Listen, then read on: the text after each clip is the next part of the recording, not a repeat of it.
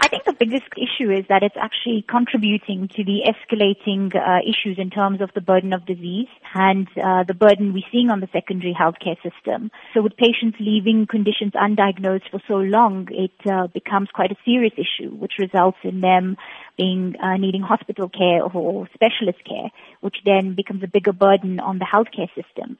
But also it reduces their quality of life because they failed to seek assistance earlier on and actually practice what we call responsible self-care for themselves. What are some of the dangers of self-medicating for an extended period of time and not consulting a doctor regarding a particular condition? So I think, the biggest issue is self-medicating, and depending on the type of illness or disease that you have, can mask the symptoms of the condition.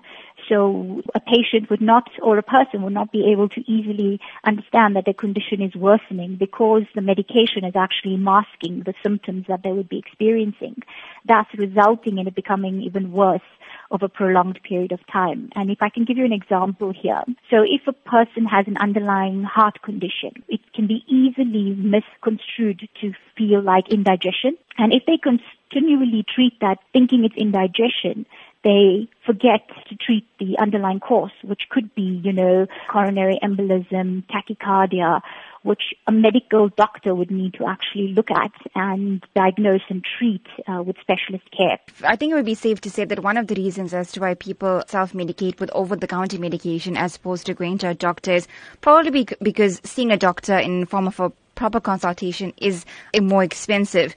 Would you say that leaving a condition untreated would essentially result in being more expensive in the long term because the condition has gotten a lot worse without being diagnosed? Yes, definitely. And I think there's a lot of evidence to support that. It's not just a myth, it's actually a fact. With patients not practicing responsible self-care. And when I say responsible self-care, it's not just medicating. It's really taking responsibility for your own health, ensuring that you're going for regular medical checkups, doing your regular tests, making sure you're checking the big four, your cholesterol, your blood pressure, your glucose levels, as well as your BMI, which controlling or managing those four elements can help ensure that, you're living a very long and healthy life. The evidence is clear that if you are not going to practice responsible self-care, then you are going to end up with major issues in the long term, which will be more expensive for you, but also can be life-threatening.